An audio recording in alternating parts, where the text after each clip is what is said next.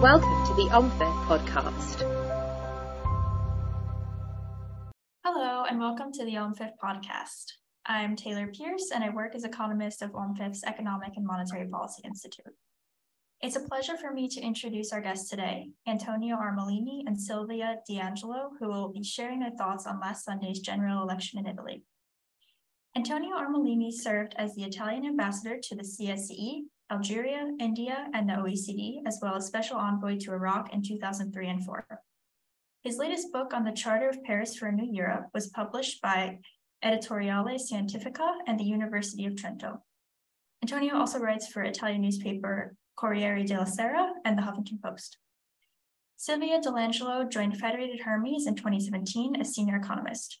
As an experienced global economist, she was responsible for providing macroeconomic analysis and commentary, non-standard macroeconomic modeling, and developing relationships with key central banks and monetary authorities.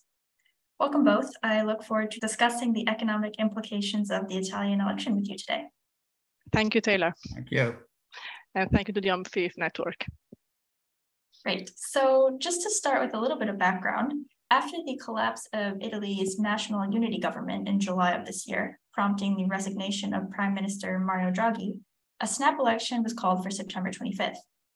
This election took place last Sunday when Giorgia Meloni, previously the leader of the main opposition party, the far-right Brothers of Italy, claimed victory. Meloni's Conservative alliance also includes Matteo Salvini's Lega and former PM Silvio Berlusconi's center-right Forza Italia. Together, the three-party coalition received about 44% of the vote and will take over both the Senate and Chamber of Deputies, forming Italy's most right-wing government since the Second World War.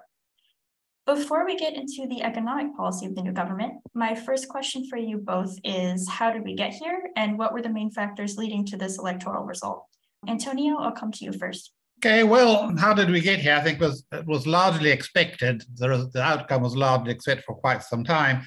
Perhaps what is not a novelty, but a relative change is the ratio between the different parties facing the election. And Giorgia Meloni's victory went beyond, I think, expectations. But what went below expectation was the very poor result of Mr. Matteo Salvini's Northern League, or League as it calls itself now. The biggest loser was Mr. Salvini in the League, which paradoxically may make life easier for Giorgia Meloni as the next Prime Minister of Italy, as she will most likely will be. She will be called upon new government in the next few days. It is, as I said, an expected result. It results which opens a number of questions, doesn't answer many of them, but many questions will be with us, and it is unclear which direction we will go. International public opinion and observers have insisted very much on the fascist, non-fascist characterization of this election, which was really not a central point in Italy, not because Italy is essentially pro-fascist or nostalgic in any way, but because attention was on other points. And one of the shorthandings of the campaign conducted by the center-left, now opposition, then government, was precisely that of centering its campaign on the threat of fascism, which had to be advanced, which to a public opinion which was concerned with inflation, energy prices, the general instability of the political system, didn't ring much of a bell, as the results clearly showed up. The other point, I think, how did we get here? We got here because there's been a long-standing crisis of the political and representative system in this country, as well as most of the rest of Europe, for that matter. I will not talk of the UK because that's up for you to mention, but I think we could draw a number of lessons from what is happening in your country as well. But other than that, so in many ways, the Meloni vote is a vote by default, in the sense that there has been a consistent loss of confidence in the traditional parties of whatever was left, and of the new formations which came up. And at least part of the Italian electorate decided that, well, we have tried everything. It hasn't really worked. Let us try this girl again. She's young, she's competent, she's run an excellent campaign. She may have some dark spots on her side, which she's tried to paper over, especially in the latter part of the election. So there's a sense of concern and expectation. I mean, this is coupled by the fact that a number of people in Italy, I include myself amongst those, are seriously concerned of the change that has taken place in the political balance in the country. But to say that this was expected, no. The other point to bear in mind, I think, and this has been not underlined enough, is that both, well, the only remaining coalition is only one coalition. I mean, the center-right coalition is sparse in its aims and ideas. Salvini, Meloni, and Berlusconi have peddled different priorities and ideas, which could point to a fractious government in the making. This is offset by the fact that the huge majority which Mrs. Meloni has gained on her side will give a much stronger hand in handling the government, at least that is to be expected, especially in respect of Salvini and the League. Salvini in itself, who is rather intends to move from power maker to power breaker in the coalition, but he will be severely constrained in that respect. On the other side, I think perhaps the battle of the centre-left went again beyond the expectations. I mean, the PD, the traditional party of the Italian left, now much more of a party of the moderate centre-left or centrist in some ways. The psychological benchmark was 20%. It went below 20%, which I think is going to call for a major reappraisal of what the party is going to do in the future. It was influenced by the fact that whilst the centre-right or the right, or whatever you want to call it, managed to produce an efficient and apparently cohesive coalition, on the left, the coalition unraveled right away for a number of reasons, for which will be discussed over the coming months and years, but the end result of which is that the collective weight of the center-left in influencing Italian public situation and conditioning in some ways in opposition to the work of the government is going to be difficult to handle, especially because the two major components of the center-left, the PD on the one hand and the five-star movement, which had been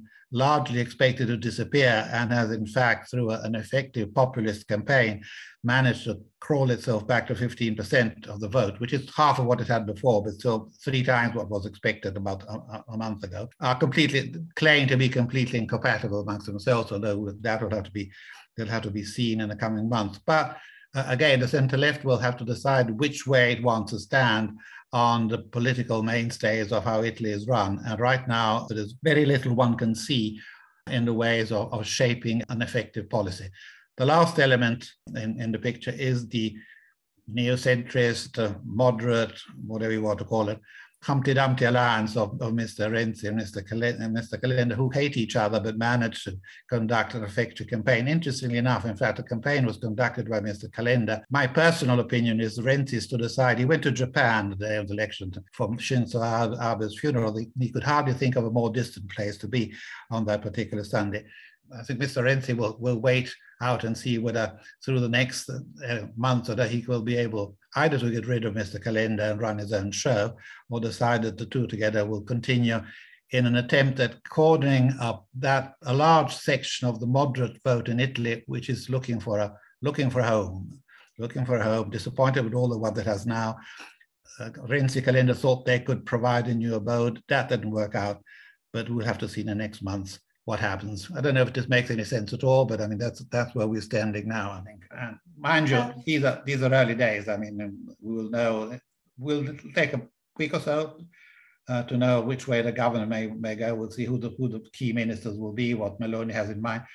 Essentially, whether Meloni will, as Prime Minister, continue speaking through her heart, as she has done in the past, or through her brain, as she has done recently. One hopes for the brain rather than the heart. Great. Well, I think you mentioned a lot of important points there, not least of which was a certain level of disillusionment among the public, which I think was also shown by a low turnout as well. I'd like to turn now to Silvia. Did you have anything to add on the main factors leading to this result, particularly with the focus on the economic platform of the Conservative coalition? Well, I would just add one aspect to what Antonio has very clearly detailed. So this election really was about the cost of living crisis and the energy crisis that has hit Italy and the rest of Europe, really. And so it is true that while in international media, the main point was about, a populist and sovereignist party gaining power in one of the founding countries of the European Union, at a national level, really the debate was about everyday economics and about the cost of living rising and high energy prices. To some extent, the Draghi government provided some answers to those issues. And indeed, the Draghi government proved 8 packages to support households and businesses, to face higher energy prices over the last year, cumulatively worth about 66 billion euros. So like 3.5% of GDP, so a significant amount of money. But the estimate is that higher energy prices so far will cost an additional 100 billion euros to households and businesses this year. And so there's still a big gap that the next government will probably called to fill. Yeah, thanks for that, for touching on the economics of it. As we've seen, it was really at the heart of the election. So coming back to you, Antonio, what are your biggest expectations for the new government's economic agenda? What do you see as the biggest risks and the biggest opportunities there? Well, I think for this, we will need to wait a few days. As I said just a couple of minutes ago, very much will depend on the course which Ms. Meloni will decide to take with her new government, who she will appoint as finance minister, who she will appoint as head of the Senate, who she will appoint to the crucial parliamentary commissions, which are going to play the crucial role in the coming month.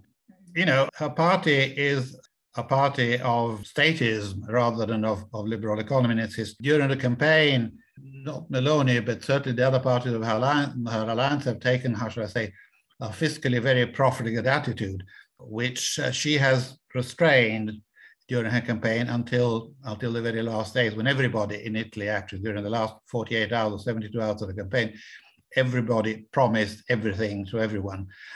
If you want, economically responsible, but politically wise, because this was, amongst others, certainly the saving grace of the five-star movement, which from collapse turned into success through a number of promises, which included all sorts of dole-outs you could possibly think of at an estimated cost of 150 billion, through which there were no fiscal recipes were devised or underlined, just promises were made.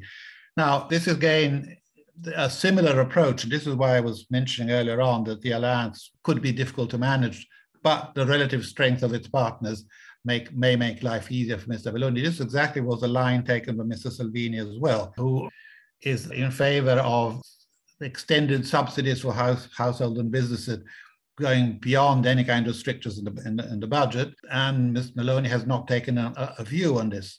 So my answer is, we don't really know. But at the end of the day, the way at least it looks now, and I may be mixing hope with truth, is that the constraints of Italy's international position, not only Brussels, but the relationship with the United States as well, will play a far greater role in the new government's approach in the coming weeks. Also, if what is widely rumored to be the case in Rome, the Draghi-Meloni relationship is in fact much closer than it is publicly made out to be. Meloni is said to rely very much on Draghi's approach, which of course is that of a government which she fought against in opposition on all points. But I mean, that was then. Now we've had an election, she's won, she has to rule the country. Fiscal maneuver is limited, and she knows this very well. The next generation EU is crucial to the survival of Italy. 200 billion plus euros will only come in the context of a responsible but coordinated economic policy and negotiated with Brussels. Meloni has been saying over and over again that next generation EU has to be renegotiated. There again, semantics can play a lot of role. I mean, obviously adjustments can be made. Next generation EU provides for that in cooperation with the Commission. That is one thing, which is what you can put this to the public as a renegotiation. In fact, it is not, and that is probably, I hope that is what Meloni will do on this crucial aspect. I mean, NGEU is crucial because otherwise not very clear the way in which a country could go. Yeah, great. So it sounds like a lot of internal politics will determine the outcome. As you said, we'll have to see what happens in the coming days. Silvia, I'd like to turn now to you. What do you think the outcome can be if Meloni's government takes a stance which is, as Antonio put, perhaps economically irresponsible, but politically wise? And if you could mention also NGEU and fiscal policy as well. Well, first of all, I'd like just to make reference to the reaction in financial markets to the outcome of Italian election, which has been quite muted, I'd say. And there are a few reasons for that. Clearly, there are also situations that are attracting more attention right now in financial markets. But also, I think the the right-wing coalition now enjoys the benefit of the doubt, really. The outcome had been expected for a few months and was in line with expectations. There's a clear majority in Italy, and Giorgia Meloni, as leader of the Brothers of Italy, has a clear political mandate to steer government action. Of course, there are still a lot of uncertainties and question marks. Meloni has not really shown true colors yet. I mean, in recent months, she has clearly shifted her rhetoric in a more moderate direction, and it looks like pragmatism will probably prevail over ideology when it comes to economic policy. I mean, that's an indication, judging by her early declarations. But of course, the party has a history of criticism and, let's say, confrontational stance with respect to European institutions and rules. I think going forward, though, because there are such strong incentives towards, let's say, orthodoxy, I think, once again, pragmatism will prevail with respect to economic policies, and that the new government will likely stick to the rule of the game. And going forward, financial markets will test clearly the government with respect to two key aspects. So the path for reforms that Draghi started, and secondly, of course, fiscal sustainability. The first key test will be in the next few weeks with respect to the choice of some key figures in the cabinet, and most crucially, the finance minister, who hopefully will be a more technical expert rather than a politician, let's say. And of course, the following crucial test in the next few months will be the budget law that the new government will have to put together for parliamentary approval by the end of the year. And well, once again, there are high risks surrounding the fiscal sustainability of Italy. The risk really is coming mainly at this stage from what happened in the markets. And so Italian 10-year yields were slightly above 1% at the end of this year. They are now heading towards 5%. And that mainly reflects tightening of central banks and in particular, coming from the Fed. And so, I mean, the new government will have to reckon a different economic background. And I think that the most obvious path is really to stick to the reforms and to stick to fiscal sustainability, because that's also those are the conditions really that will allow Italy to continue to get access to the recovery fund, the EU Next Generation funds. And here we are talking about 200 billion euros over the next few years, so 2% of GDP for the next few years. And those funds are conditional on structural reforms. And really, this is the path that can basically allow Italy to remain afloat in coming years amid a very challenging situation. Great, thank you. So my final question, I guess then, given the overview that we've touched on, is what will the new government mean for Italy's position in the Eurozone? And what position are you expecting Italy to take in the upcoming EU fiscal rules reform debate and at the EU level more broadly? So Antonio, I'll come to you first. Yes, I wonder if I can preface this with just a small bit, which may, to my mind, is a clear indication of the way in which international observers have looked at the election. And if you look at yesterday's FT, there is one piece by Tony Barber which says, well, we don't know, let us wait and see. And there's another piece by Amy Casmin that says, here's this right-wing firebrand coming into power. I think it's between those two extremes that the observations have come, and Tony Barber's approach, I think, is the correct one. Amy may turn out to be right at the end of the day, but this we don't know. We hope so, we don't expect. On Europe in general, Giorgia Meloni has declared her Atlanticist credentials, and she has made it very clear that she is in favor of a strong relationship with the United States. She is in favor of continuing support to Ukraine and a general line of sort of Western support. She has been obviously critical of Italy's role in the EU over the past years, and this has not changed yet. She has, for the time being, only mentioned the need, as I mentioned earlier before, to quote unquote change the NGEU. And as I mentioned, I think that change will be limited to what can be done within the system. But she comes from a sovereignist background. I mean, that is there. As for many other things that could have been embarrassing to allies, she has sort of put a lid on in the last weeks. But she was warmly welcomed by the likes of Orban and Le Pen, which she only quietly answered to. But that is an indication of where part of European opinion thinks she might move. And I'm not sure this will go exactly in the way they expect. But I'm still doubtful as to what the level of European orthodoxy her government will pursue. Within the Eurozone, I agree with what Silvia was saying. One point that came to my mind was looking at the way in which opinion was reacting to the situation in Italy and the way in which the government will influence the working of government. There was, during the election period, a strong concern about unemployment, about Ukraine, about the war, but inflation was in the background, but was not at the cusp of everybody's attention. I mean, because Italy is still living through a time when COVID was over, life has gone back to normal, industrial production is doing well, and there were a number of positive expectations to some extent muting other points, which made it so that, I remember talking to David Motter, he was insisting on what is our reaction, what is Italy's reaction to TPI? Well, I said TPI did not figure in the electoral debate at all. I mean, if you ask, I think most of our leaders and ask what TPI is, they probably will not know. They will find out very soon, but not yet. So that is the way in which I think the situation is going. But Europe is, in the general outlook of a Meloni government, perhaps one of the most widely based question marks. She comes from a Eurosceptic background. She cannot afford to follow a Eurosceptic line, but where will she draw the line? I mean, where will rhetoric stop and where will, in fact, effective cooperation with the European institutions, things like going on with the Eurozone, what happens with banking union, the whole gamut, what to do with the Stability Pact, and these are things which have not figured, and I'm not sure that they have yet had the time to go beyond a general sort of critical approach to what, quote unquote, Europe is about. But this is not a way you govern a country, not the way in which you govern a founding member of the EU. So she will have to square that out. A lot will depend, I think, on who will be on her European team, who the finance minister, who the minister of Europe will be. I mean, one of her right-hand assistants, Mr. Lollobrigida, who is also her brother-in-law and the grandson of one of Italy's grand movie stars, just declared that, the whole gamut of European cooperation will have to be reviewed extensively. That is Mr. Lollobrigida speaking, one of the voices of Brothers of Italy.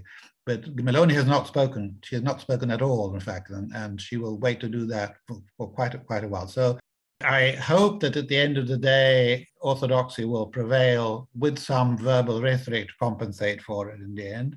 I expect that the strong Western position and alliance with Washington will have a relative impact on the European position. To put it very bluntly, I think our American allies are very happy to see an Atlanticist government. They're not particularly keen on having a pro-European government in Italy, which is not necessarily one of the key priorities. So that element will have some influence to play as well. But as I was reading somewhere, Italy cannot survive without the EU, and the EU has difficulty in making heads or tail work without Italy. So at the end of the day, that's how you'll have to square this. But I think on this, a lot has to be seen from within the Brothers of Italy movement itself. In the ruling coalition, Mr. Berlusconi will follow a pro-European line out of self-interest. As for Salvini's position are contrary to most of what should be done, but how much he will be able to impact on the situation will remain to be seen. Thank you. Silvia, same question. What is your kind of outlook looking forward, and how much of a collision course is Rome on with Brussels? Is it mostly rhetoric? You can touch on the fiscal rules reform debate, the Eurozone, and TPI if you wish. Yeah, so it is true that, so far, Giorgia Meloni has not really shown her true colors, and really she has swung between populist tendencies and, let's say, a more traditional version of conservatism. And really, we'll see whether these swings are more opportunistic or whether there will be like a reckoning of the hard realities, including the economic realities, I would say. And I'll go back to that. So in the first half of this year, the Italian economy actually outperformed other European economies, and the growth forecast for this year is like 3.3% compared to Eurozone average growth seen at about 3%. And the recovery from the COVID recession has been faster compared to previous recoveries. And that's mainly because we had the European funds in place, and also because the fiscal rules were suspended. And so there was like strong fiscal stimulus supporting the recovery. Going forward, I think that the EU Next Generation plan is still key for Italy. Italy has a long-term growth problem. So while GDP is now back to its pre-recession levels, but basically it is the same level that prevailed around mid of 2005. So basically for 17 years, Italy has seen no growth. And that reflects, of course, dismal productivity performance, a vulnerability of the economy, an economy that really needs structural reforms and more investment to become a green and digital economy. And so really, I think that, the economic success of Italy really depends on being, I would say, more integration of Europe and an adherence to these efforts really to fill the gaps between the south of Europe and north of Europe, so towards convergence. And again, I expect and I hope, of course, that the next government will reckon these realities and once again adopt a pragmatic approach over an ideological one. And that should also apply to the discussion about the new fiscal rules. I think it is fair to put forward some constructive criticism with respect to the fiscal rules that arguably were too restrictive before the pandemic. But of course, a confrontational approach would not be helpful in the process. And once again, I expect a more pragmatic and critical but constructive approach going forward. Yeah, definitely hoping for a pragmatic approach over ideological. Well, with that, I guess I'd just like to ask you both if you have any final thoughts before we wrap up. Antonio, any final thoughts? Well, I think we've been roughly on a similar line, and I will just end up with a sentence that we keep our fingers crossed and see what happens. As I said, ruling a government is a complicated matter. You can do it through emotion, rhetoric, and using your brain. Ms. Meloni has shown her great ability in using both of the emotion, the heart, and the brain. Now it's the time to decide which way we really want to go to shape a government. And we don't know. We hope that it'll be the way in which it should be. But again, this is something which we'll only find out in the coming weeks. Thank you. Silvia, any final thoughts? Well, my final thoughts are really about the general economic situation in Europe and in Italy, of course, specifically, which basically means that for any government, irrespective of its color, the government will be like a uphill struggle. Of course, we have the winter is coming and the energy crisis in Europe will only get worse. And as a matter of fact, we have seen further strains concerning the Nord Stream 1 pipeline from Russia to Europe, suggesting that any gas flows is unlikely to be resumed from Russia through the Nord Stream 1 pipe. And of course, we also have the ECB that is in tightening mode with this market pressure for higher yields across the board, which will make fiscal sustainability even harder for a country like Italy that has like 150% of GDP as public debt. So yeah, my last caution really is about the very hard task that the next government will have to deal with in a very challenging situation.